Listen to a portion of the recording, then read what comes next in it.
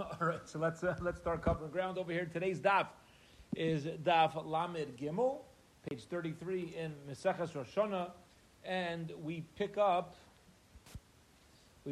from the Mishnah on the bottom of Lamed Beis Amud Beis. Okay, we're going to pick up 6 lines from the bottom of 32b, Lamed Beis Amud Beis. We're going to start the Mishnah.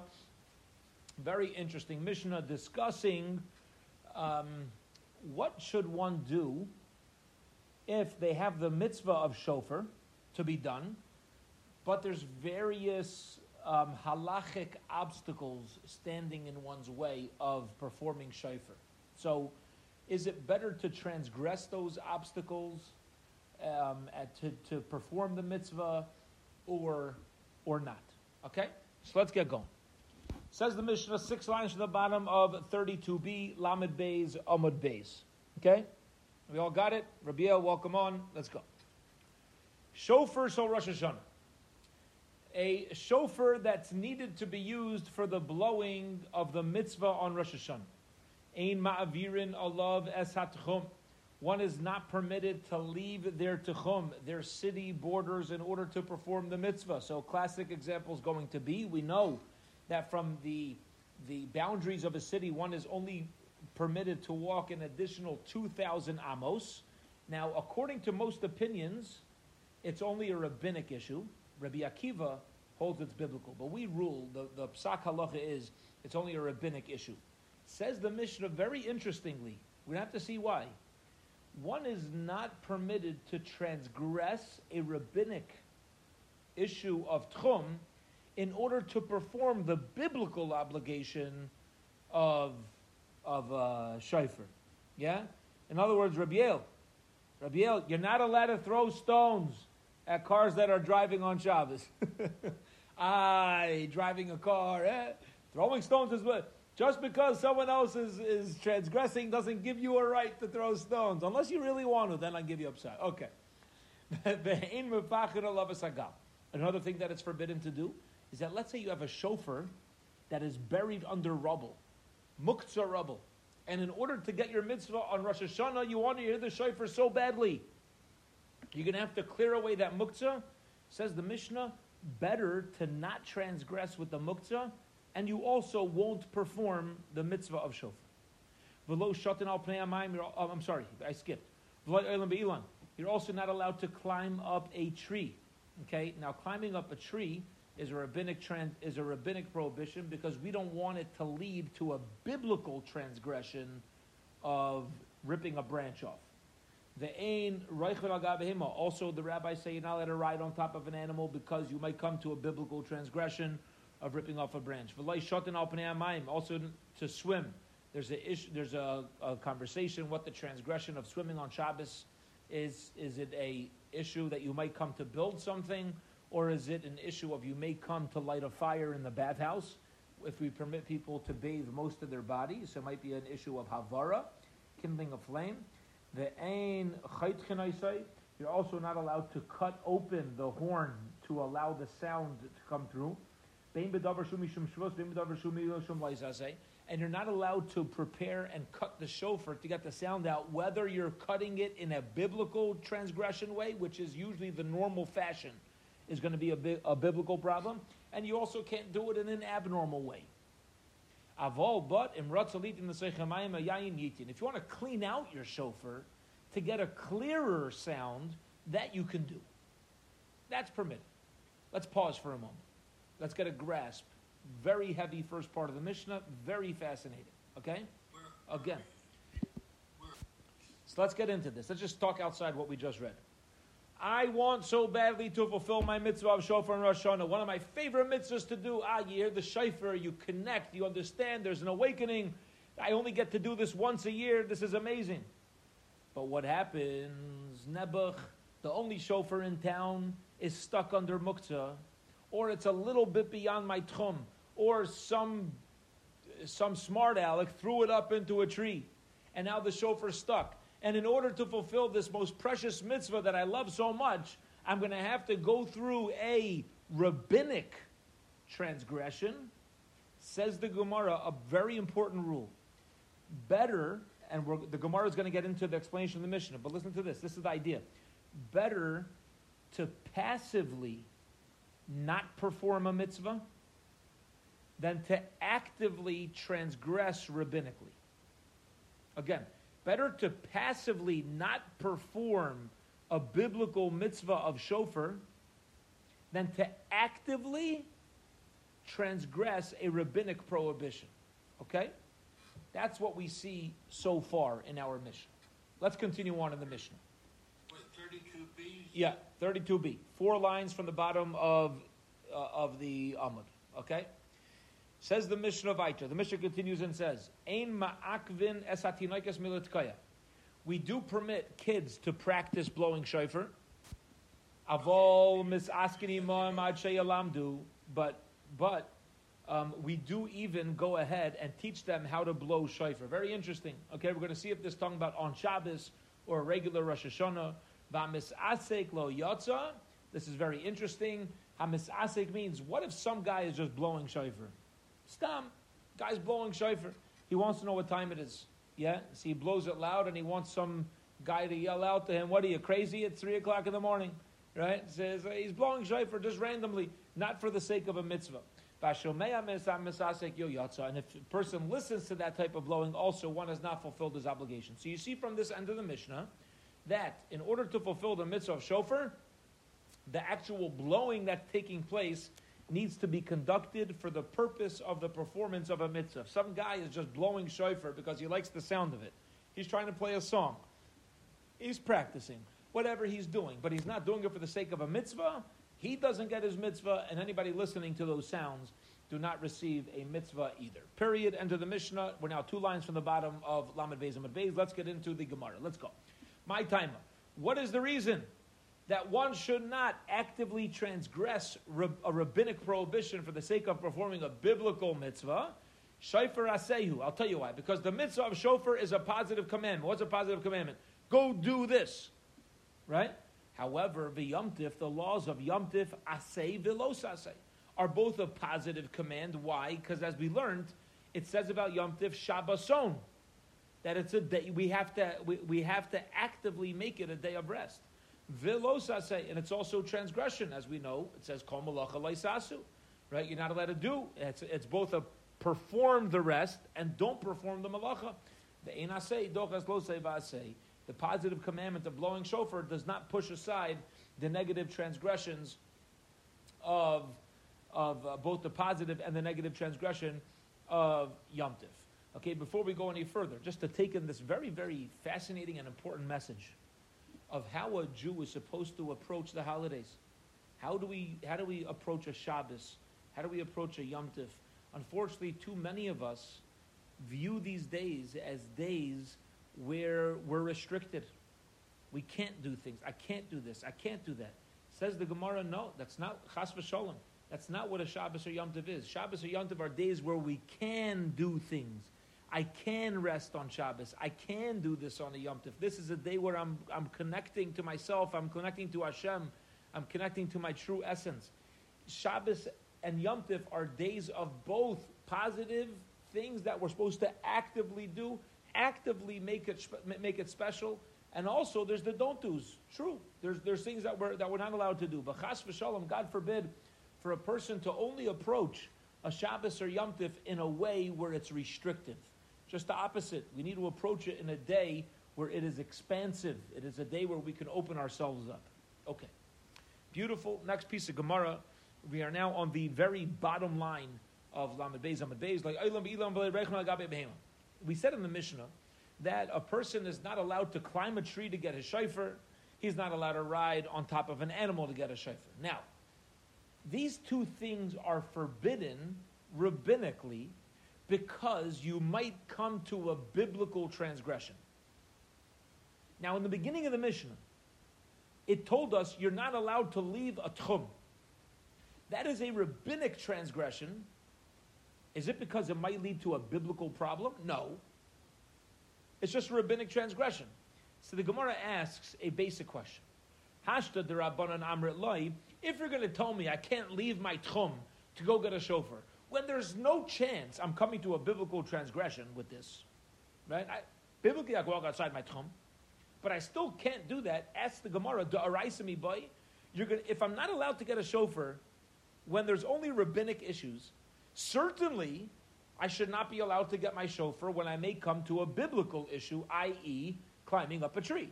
Why is it necessary for the Mishnah to tell me that? To which the Gemara responds, you're right. It's not a bigger chiddush. It's not a bigger novel idea. However, zu ve'ein tzarich loymar zu katani. Sometimes a Mishnah starts from the smaller chiddush and it works its way up to from the bigger chiddush and works its way to the smaller chiddush. Okay, period. End of that discussion on the Gemara. We now turn to today's daf Lamed Gimel Amud Aleph 33a. Let's get going. Okay, we say you're not allowed to open up the shofar. You're not allowed to cut the shofar to get the sound, whether you're doing it with a rabbinic cutting or a biblical cutting. Says the Gemara, Mishum Shavos Megala. What's an example of a rabbinic item that you're not allowed to cut your shofar with? That is referring to a megala. What's a megala? A sickle. Laisa say, right? Because most people are not cutting their shofars with a sickle. A sickle is a planting tool. It's not meant to cut your shofar with a sickle. Okay? So, if it's an unusual type, it's only going to be a rabbinic issue. What is biblical transgression? Laisa say sakina, your classic knife. So the Gemara says, if you're not allowed to cut open the shofar with a utensil that is forbidden rabbinically, lo saseh mi bai, how much more so would I know simply that you cannot do it with a potential biblical problem? The Gemara gives the same answer we said before. Zu ve'ein tzarich loymar zu katani. You're right. We're saying you're not allowed to do with a rabbinic utensil, and I don't even need to tell you that you can't do it with a biblical transgression type of tool. Okay, period, end of that discussion. The next part of the Mishnah stated, Avol, however, imratza litain l'seichai mayim ayayin yitin. You're not allowed to cut open the shofar. However, to clean out the shofar to get a better sound with wine or water, that is allowed. Says the Gemara, mayim ayayin in. It seems you could use water or wine. May raglayim, but urine, it seems, you're not allowed to put in. Okay? Now, meraglayim was something that they would use generally in a mixture with other things as a cleaning agent.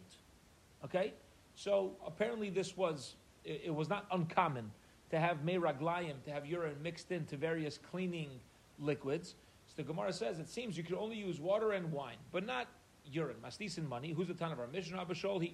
It's Abishol. The Tani learned in a Brayso. Abishol Omer, Abishol says, Mayim ayayin mutter kedei letzach tzechai meraglayim asur bnei hakavod. That even if in other places you may use a urine mixture to clean it out, when it comes to shofar, it's not allowed to do. You're not allowed to do that. You know why? It's not bakavadik. It's just not respectful to the mitzvah to be including meraglayim in the cleaning process. Then the Mishnah stated, Ein ma'akvin esatinaikes militkaya. We permit a child to blow the shofar. Hanoshim ma'akvin. Says the Gemara, should we infer that women should not blow shofar? There's another brisa that says that a woman could blow on Yom Tov. Why over here we're only mentioning a child? Amar Abai says, like Kash, there's no question. Ha Rabbi Yehuda, ha Rabbi Yaisi, Rabbi Shimon. There happens to be a dispute between Rabbi Yehuda and Rabbi Yaisi, Rabbi Shimon. Now we're going to get into a very, very interesting explanation of the laws of time-bound mitzvos as they pertain to women. Okay, now let's talk for a moment before we enter this very, very important brisa. Here we go. If a person's not obligated to perform a mitzvah, and you perform it, should it be a problem or not? So we're going to say, why would it be a problem? What's the issue? No, you're not obligated to do it anyway. But one second, didn't we learn that, for example, on Sukkot, there's 7 days in Sukkah. The 8th day, you might run into a problem. What's going to be the problem? Bal Tosef. You can't add to a mitzvah. A Jew is not supposed to sit in the Sukkah for an additional day if it's not a mitzvah. So how does this work vis-a-vis a woman? If a woman's not obligated to perform a mitzvah because it's time-bound, does that mean, no, you're not obligated, but why not do it anyway? Or do we say, listen, if a woman's not obligated in all those time-bound mitzvahs, she shouldn't do it. Because if she does do it, she's adding on to mitzvahs. And you're not allowed to do that. Now, practically speaking, we know it's the former, right? We know that a woman's not obligated in lulav, but she's allowed to take a lulav. She's not obligated in shofar, certainly allowed to listen to shofar. But this is the conversation. Let's get into this brisa. It's very interesting. The time we into the brisa. Dabro b'nei Yisrael, speak to b'nei Yisrael Saimchim, which means that a male Jew does the smicha on a sacrifice, on a korban, b'nei Yisrael Saimchim, but a woman doesn't. Divrei Rabbi Yehuda. This is the opinion of Rabbi Yehuda. Rabbi Yehuda says you should not, specifically do not. Rabbi Yossi, Rabbi Shimon, Nashim Saimchais Rishus. They say, listen, women are not obligated, but if they want to, they certainly can. Okay. Period. Avol Mesaskim Behen Ache Yomadu. A child, you can even help them learn the mitzvah. Amar Rabbi Lazar, afilu b'Shabbos. Even on Shabbos, where usually we don't blow shofar in shul on Shabbos, if a kid is practicing with shofar on Shabbos, it's allowed. Tani nami hochi, we learned in a brisa similarly. Misaskim bahem ad sheyomadu afilu b'Shabbos. You see from here that you can allow a child to blow into the shofar even on a Shabbos. Okay. They're permitted to do it on Shabbos, and how much more so, they're permitted to do it on Yom Tiv. Now, before we go further, are we bothered by this? Are we bothered by a child blowing shofar on Shabbos? It says you're even allowed to allow a child to blow a shofar on Shabbos. Okay? Are we? Yeah. Anybody here bothered by that? I'm bothered. I'm bothered. It's muktzah, right? What about chinuch, right? If it's you'd say that it's muktzah. So the reason given for this amongst the mefarshim, this is not, we're not getting into the practical halach over here, but the logic behind this statement that we permit a child to blow shofar is for the following reason. Really, shofar is meant to be blown on Rosh Hashanah, right? In the Torah, we're supposed to blow shofar even on Shabbos. The rabbis went ahead and they said, no. If it's Shabbos, don't blow. We can tell you to be passive with this mitzvah because people might come to carry it outside. But as far as it being a mitzvah of the day, it certainly is biblically. Therefore, logic may dictate that a shofar is not really muktzah. Because since you can, biblically, the mitzvah of shofar is still in existence. We just say don't do it. For a child to go ahead and practice wouldn't be a problem. Now, some of the other mefarshim explain, some of the other commentators explain that this leniency of a child only applied before the whole rabbinic ban of blowing on Shabbos. And they explain that originally when the blowing of the shofar was done on Shabbos, we can permit a child to do it. But once the rabbinic ban for us was put in place, so people don't come to carry, then everybody would agree. So there's two ways to approach it. Okay, but be it as it may, the Gemara is now going to ask a question. Hagufa kasha. What we just said is a contradiction. How so? Amrit. First we said you can help them learn how to blow shofar even on Shabbos. Alma, you see from here, lechatchila amrin antiku. It's lechatchila, meaning this is ideal. Yeah, gesundheit. Go help them learn. V'hadartana. But then you said in ma'akvin. Don't stop them. Don't stop them. Which means, initially, we should not allow it. But if they do it, blow shofar. Okay? So, for example, I have a 3-year-old kid in the house. He takes out his Paw Patrol toy. Okay? It's got batteries, it's got songs, it's got everything on it. All right? You're in the middle of your Shabbos day Seudah. You're in the middle of your meal. And all of a sudden, this toy starts singing all these songs coming from his toy. Do you have to tell this 2-year-old to put it away? It's muktzah.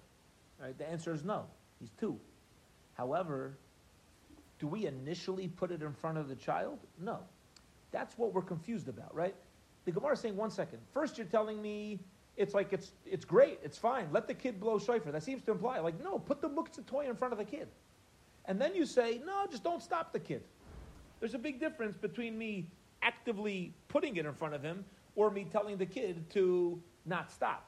If the 2-year-old does it himself, you don't need to stop him. But does that mean to actually put it in front of him? This is the confusion that we're having over here. Says the Gemara, to answer like kasha, there's no question. We now turn to the top of Amud Beis. Kan be'katan shegiach lechinuch, kan be'katan shelo higiach lechinuch. Okay?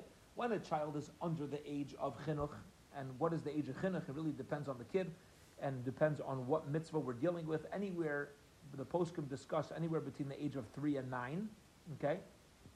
But if a child has not yet reached the age, if the child has already reached the age of chinuch, so then we say to not start with it. However, if he has not reached the age of chinuch, then if he blow on his own, then we just don't stop it. Okay, beautiful. Lamed Gimel Lamed Beis, second line. Next part of the Mishnah said, "V'amis asik lo yatsa." If a person is blowing shofar without the express intent of performance of a mitzvah, he does not fulfill his mitzvah. Says the Gemara, "Hatakei l'shir yatsa," which seems to imply only if he did not have any mind. But what if he intended, and his intention was for it to be a song? It seems you do fulfill your mitzvah, right? All the Mishnah said is, if you have no mindset at all, it's a problem. But what if you had a mindset, it was just for playing music? It seems it's okay. Rava says if you're playing shofar as a flute, as an instrument, you're fine. Says the Gemara, no. Maybe what the Mishnah means when it says misasek, you're blowing without any particular mindset. You know what it means? It's just you're not blowing it for the mindset of the mitzvah. That's all it means. It doesn't mean none. It just means you're not blowing it for the mindset of the mitzvah, which is logical. Okay. Then the Mishnah said, anybody who hears from the one blowing also does not fulfill his mitzvah. Says the Gemara, what about somebody who listens to shofar being sounded by someone who's only blowing for himself? What is the halacha? So, let's explain that case. I'm taking a Yom Tif walk. I'm going for a Yom Tif walk. I have not yet heard the mitzvah. I have not yet heard shofar. It's Rosh Hashanah. And I'm walking by somebody's house, and they're blowing shofar. Do they have me in mind? No. Are they blowing without any mindset? No, they have a mindset. They're doing it for their own mitzvah. They just don't have me in mind. Okay? So it seems to imply, under those circumstances, yotza. One has fulfilled his obligation. This should be an upshlag, a refute on Rav Zera. The Yomar Rav Zera l'shamoy. Rav Zera once said to his helper, "Ichavim b'tekeli," make sure to have me in mind. You see from over here, our brisa seems to imply he doesn't need to have me in mind. As long as he has das on the mitzvah, it's fine. So why did Rav Zera say specifically have me in mind? Answers the Gemara, Dilma Aidi Tanaration Misasek, Tanasefa Nami Misasek. Meaning, maybe the halacha actually here is that one who has no particular intention does not fulfill the mitzvah. Why do we say Misasek? That was only because that was the word we used in the beginning. But practically speaking, what we're ending off with is, here's practical, the halacha, if somebody hears shofar from somebody else who does not know you're listening, and he's blowing only for himself, then the listener has not fulfilled his mitzvah of shofar. Period. End of that Gemara concerning the Mishnah of the creation of shofar and the shofar sounds. Okay. Now we move on to the next Mishnah. This next Mishnah is going to tell us how a shofar is actually blown, the proper sounds of the shofar. It's a very fascinating Mishnah. Here we go. Seder Tekiya Shalish Shel Shalish Shalish. Here's how it goes. The way you blow shofar is 3 sets of 3. Which, right? We know that. Like you have Tekiya, Trua, Tekiya, Tekiya, Shvarim, Tekiya, Tekiya, Shvarim, Trua, Tekiya, right? It's sets of 3. Shir Tekiya, the measurement of the length of a Tekiya sound, Kishalai Shruas, is 3 Truas. Shir Trua, the measurement of a trua, kishalosh yavavos, is like 3 yavavos. Yavavos are like sighs, short little cries. Okay, short little cries. Okay. So if you notice, what are we calling a trua? 3 thighs. Now we are usually familiar with the 3 sound to be called a shvarim, right? We know that a tekiah is 1 long sound, shvarim is 3, and then trua is 9 short ones, correct? Over here, shir trua, we're calling a trua over here kishaloi shivavis. We're calling what we know as a shvarim, we're calling that to be a trua. Okay. Taka berishayna umashach bishniya. Let's say somebody blew a tekiah, umashach bishniya, and then he made a long sound, kishtayim, as long as 2 tekiyas. Ein biyadai ala achas. You can't blow 1 long tekiah and then say it's split up. Okay? So for example, let's get a little bit practical. Okay? In our shul, here, okay, we follow the Baltekeya, who we have, the Baba Moshe, right? So how long is each one? So Rav Moshe Feinstein, Zechron Lebracha, says like this: when you blow a tekiah shavarim tekiah, each tekiah should be 2 seconds long. So if it's going to be a tekiah shavarim tekiah, you're going to go 2 seconds of tekiah shavarim, and then 2 seconds of tekiah. The same thing holds true by a trua. If it's tekiah, shirua tekiah, so then each tekiah is going to be 2 seconds, trua, and then tekiah again for 2 seconds. If you're doing tekiah, shavarim trua tekiah, so then the tekiah on each side needs to be 4 seconds long.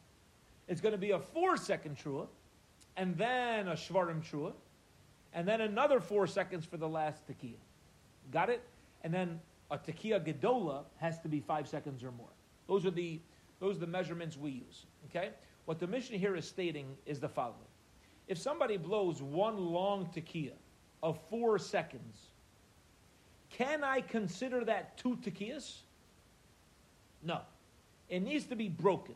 It needs to be split up. You can't just blow a very long tekiah and say, "Oh, now I have rollover seconds." For the next tekiah that needs to be used. That's not the way it works. You got to stop, and then the next sound has to be used. Okay. Misha beirach va'achrakach nisman alei shofar. If a person made a bracha, what is the bracha referring to? This is referring to tfilas musaf. He davened musaf, and he didn't have a shofar during musaf when we usually blow the shofar. And then now he has a shofar come to him. Tekeo Maria v'tekeo shleish v'avim. He blows a tekiah trua tekiah 3 times. Kashem sheshliach tzibur chayev. The same way, the shliach tzibur, the one leading the congregation, very important to translate these words. A shliach tzibur, if anybody here is ever appointed to lead a davening, to do something for a congregation, what are we called? Messengers of the tzibur. This is not a time for fame. It's not a time to show off. It's not a time to, right? You're there to do whatever the tzibur wants you to do. That's the goal of a shliach tzibur. Not to sing your favorite song, but to sing the songs of the congregation, something that's going to inspire them. Kach kol yachid v'yachid chayev. So to each individual's chayev in the mitzvah. That the shliach tzibur who blows the shofar can have everybody else in mind. Okay, let's start going through this loaded mission. Says the Gemara, we learned that a tekiah is as long as 1 trua. Okay? Says the Gemara, and we just said 3. Says the Gemara,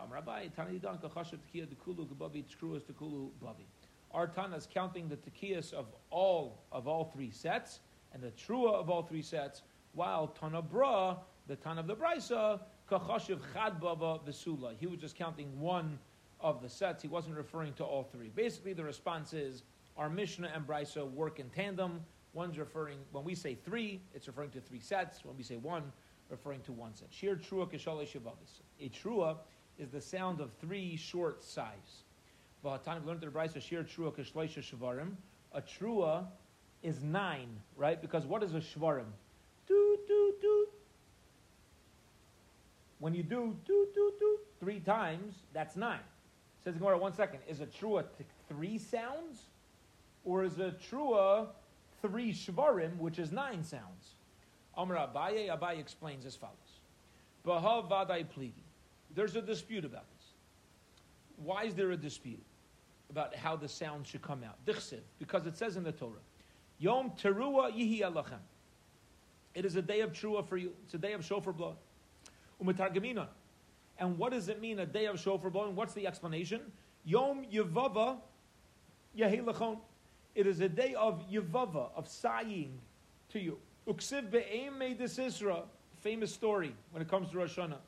It's only famous if you heard it though.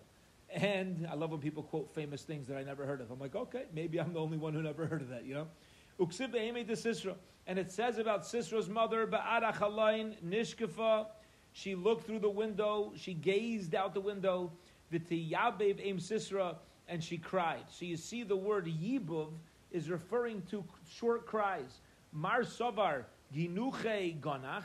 One man the Omar holds that Yevava means to sigh, okay, and that's called a shvarim. So even the trua that we're referring to is called the shvarim. Umar Savar Yelule Yolo. The other man the Omar holds that Yevava refers to a real sob, a real all-out cry. Okay, now when a person sobs, the Gemara here, the Rashi explains over here, the sounds are much shorter. So it's like this. It goes, ay, ay, ay, or is it, right, like that. That's a, so how are we, there's a machlokas how to go about learning what happened in the incident of Sisra's mother when she was crying. Okay? Was it a type of sobbing, where, right, a lot, but very short, or 3 shorter ones? That's the machlokas, period. Okay. Now, let's pause for a moment. What we just learned in our Mishnah and explained in the Gemara is there are various sounds to be made. There's a tekiah sound, there's shua sounds, but the method that we currently use, right? We use a method where it's like you have the tekiah, shvarim tekiah, tekiah, trua tekiah, tekiah, shvarim, trua, tekiah. Where did all that come from? Where did this come from? So this next Gemara is going to take us on to tomorrow's daf. We're going to get started. We'll keep going over here. Okay, we'll probably end up stopping in the middle of the sugya, but that's what we're going to be involving ourselves with this evening and Bez Hashem tomorrow as well. So let's go. Tanu Rabbanon, the rabbis learned, and so should we. Okay, we're about 8 lines from the bottom of the other. Minayin shebish shofar. How do we know that? First of all, we use a shofar to make these sounds. Talmud lomar va'avarta shofar trua. You should pass and use a shofar to make the trua sound. In the Yela B'Yovel, this verse is said on Yom Kippur of a Yovel year. B'Rosh Hashanah minayin. How do I know that I must use a shofar when I make my sounds on Rosh Hashanah? Talmud lomar b'chodesh hashavi'i.